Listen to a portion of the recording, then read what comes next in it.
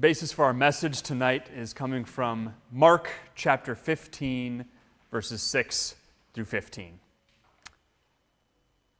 Now it was the custom at the festival to release a prisoner whom the people requested. A man called Barabbas was in prison with the insurrectionists who had committed murder in the uprising. The crowd came up and asked Pilate to do for them what he usually did. "Do you want me to release to you the king of the Jews?" asked Pilate, knowing it was out of self-interest that the chief priests had handed Jesus over to him. But the chief priests stirred up the crowd to have Pilate release Barabbas instead. "What shall I do then with the one you call the king of the Jews?" Pilate asked them. "Crucify him," they shouted. "Why? What crime has he committed?" asked Pilate. But they shouted all the louder, "Crucify him." Wanting to satisfy the crowd, Pilate released Barabbas to them. He had Jesus flogged and handed him over to be crucified. This is the word of our God. Grace and peace to you from God our Father, our Lord and Savior Jesus Christ. Amen.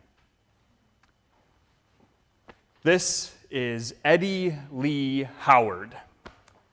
In 1994, Eddie was convicted of murder in Columbus, Mississippi, and then he was sent to prison to go to death row. And even though Eddie pleaded his innocence, for 26 years, Eddie sat in prison awaiting an execution at some point. He was on death row. And then on January 8th, 2021, Eddie was not executed. Instead, after 26 years, Eddie Lee Howard was exonerated. He was set free after all that time. He was on death row, and all of a sudden now all the charges had been dropped because new information, new studies in DNA had come out, and the bite marks on the murder victim that allegedly were there because of Eddie, this new technology showed, no, Eddie was not the killer. He was innocent.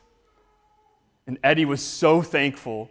He wanted to say something to the people who tirelessly fought for his case, who fought for his innocence. So Eddie said to them, "Without your hard work on my behalf, I would still be confined in that terrible place called the Mississippi Department of Corrections, on death row, waiting to be executed. Thank you." Today, Eddie is enjoying all the things that he didn't have access to before. The simple things out of his mouth. He says he's really enjoying fresh sheets, warm baths, having a nice steady job working at a restaurant kitchen.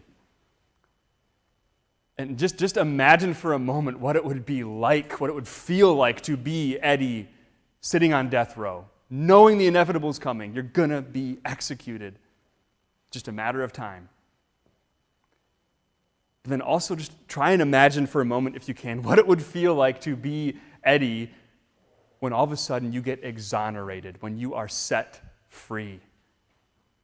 One moment you're there facing death, the next moment you're free, and all the charges against you have been dropped, just like how it happened for Eddie. And this is a picture of him on the day, January 8th, that he got released from death row. And I wish you could see the big smile that's definitely there on his face under that mask, just the joy that he had on that day, knowing he was free, he'd been declared innocent.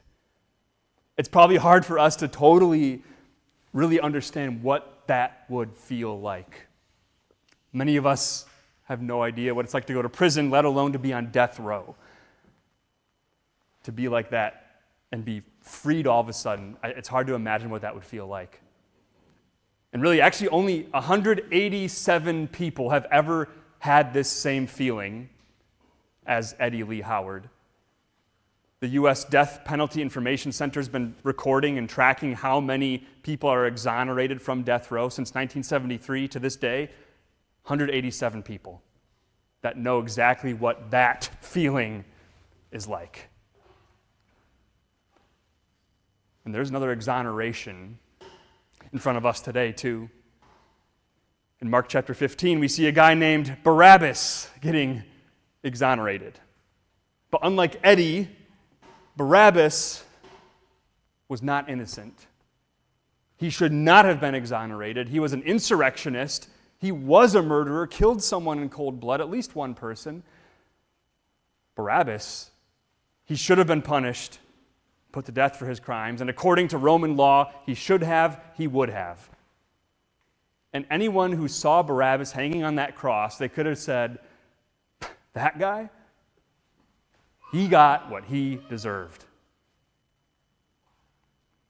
It's hard to imagine what Barabbas would have felt like, too, being exonerated, because he, too, is set free today, right? He's just like one of those 187 that's been exonerated from death row. That's Barabbas, too. He's set free. And the truth is, it really wasn't Pontius Pilate who set Barabbas free. It was Jesus Christ who set him free. Because Pilate would have never, ever released Barabbas if Jesus hadn't showed up on the scene that day. I mean, Pilate is going through the bottom pits in the dungeon to find the worst guy he can, thinking there's no way that people are going to choose to release Barabbas instead of Jesus, who Pilate knew was innocent.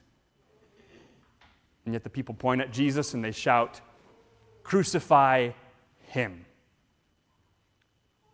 And so Jesus, you know the rest of the story, Pilate caves in, and innocent Jesus, by the end of the day, ends up hanging on the cross, while guilty Barabbas walks out a free man.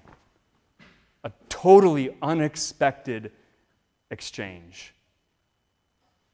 And maybe no one felt such a dramatic substitution on Good Friday as much as Barabbas did. That is a dramatic being substituted for when Jesus went to the cross, literally in his place. And yet Jesus has done the exact same thing for us too, hasn't he? He's also gone to the cross in our place. And we've also been convicted of some pretty ugly stuff. We really ought to be under a death sentence because of our sin too.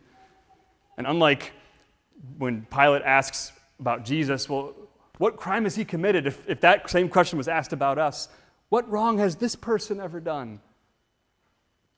We'd probably have a line of witnesses standing there ready to stand up and say, well, here, let me list for you what this person's done wrong to me.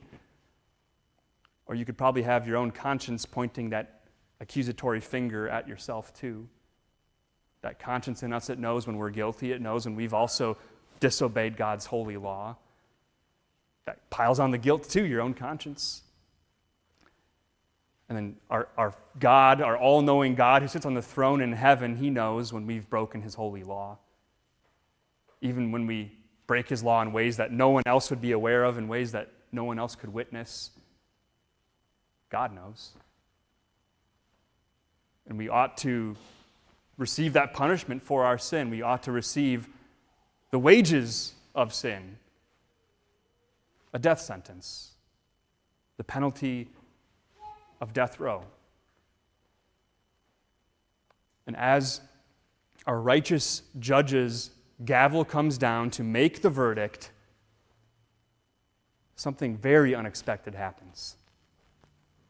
The word you'd expect him to say, guilty, is replaced, substituted with a different word. He says, innocent. He says innocent because Jesus put his nail-scarred hand down where that gavel came down to make sure that it was him who bore the punishment and you who bore the innocence. Jesus has gone in your place, and now you are set free. You are exonerated. You are justified. In other words, you could say, I'm justified. God looks at me just as if I'd done nothing wrong. I'm justified, just as if I'd done nothing wrong. And of course, it's not because I'm actually innocent. It's because Jesus stood in my place and said, I will go for you. I will substitute my innocence for your guilt. I will become your sin. You will become my righteousness. This is grace, an amazing substitution. And Jesus says, go in peace. You're free. It's not fair. It's not deserved. It's grace. Amazing grace. And that's why you're here today. Because you wanted to come and stand at the foot of your Savior's cross again and simply say thank you to the one who has set you free. That in tearful wonder, we look at the cross of Jesus and we see that Lamb of God who atones for our every sin. And maybe it's hard to get anything else tonight out of your mouth other than just simply saying, thank you. We don't know what Barabbas did next. We never hear about him in the gospel accounts again. We don't know where he went, what he did. We don't know, did he understand what Jesus had just done for him? Did he change his ways after being released and set free when he shouldn't have? We don't get any more word about Barabbas, but I do pray that maybe what Jesus did for him started to sink in, that maybe we will see Barabbas in heaven one day. Crazier things have happened. We don't know how Barabbas responded to what was done for him, but we understand what Christ has done for us. From Romans chapter 8, we understand this, that there is now no more condemnation for those who are in Christ Jesus. Instead of facing a death sentence, you are set free to live, and more than that, to live forever. Amazing grace. You are set free to go in peace by Jesus' redemption, by Jesus' substitution for you at the cross. You are free from condemnation. And now you get to live with a whole new lease on life, like Eddie. You get to be set free. And now you live your life in a different way, don't you? You live your life as a thank you note to him who gave you your freedom.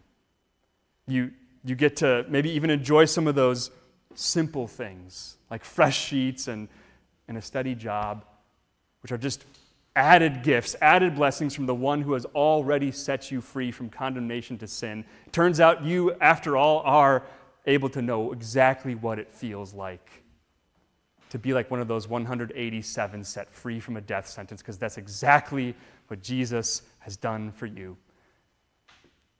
And now you get to live your life as a thank you note to him who set you free. And now we get to every year come and gather on the day of our Savior's death to celebrate the life that we have in his name. We're free. Let's pray. Lord Jesus Christ, you set us free. Accept our thanks eternally. Forgiven through your precious blood, we now are reconciled to God. For thus the certainty we gain that you will always true remain, and not forsake us in our strife, but lead us out of death to life. Amen.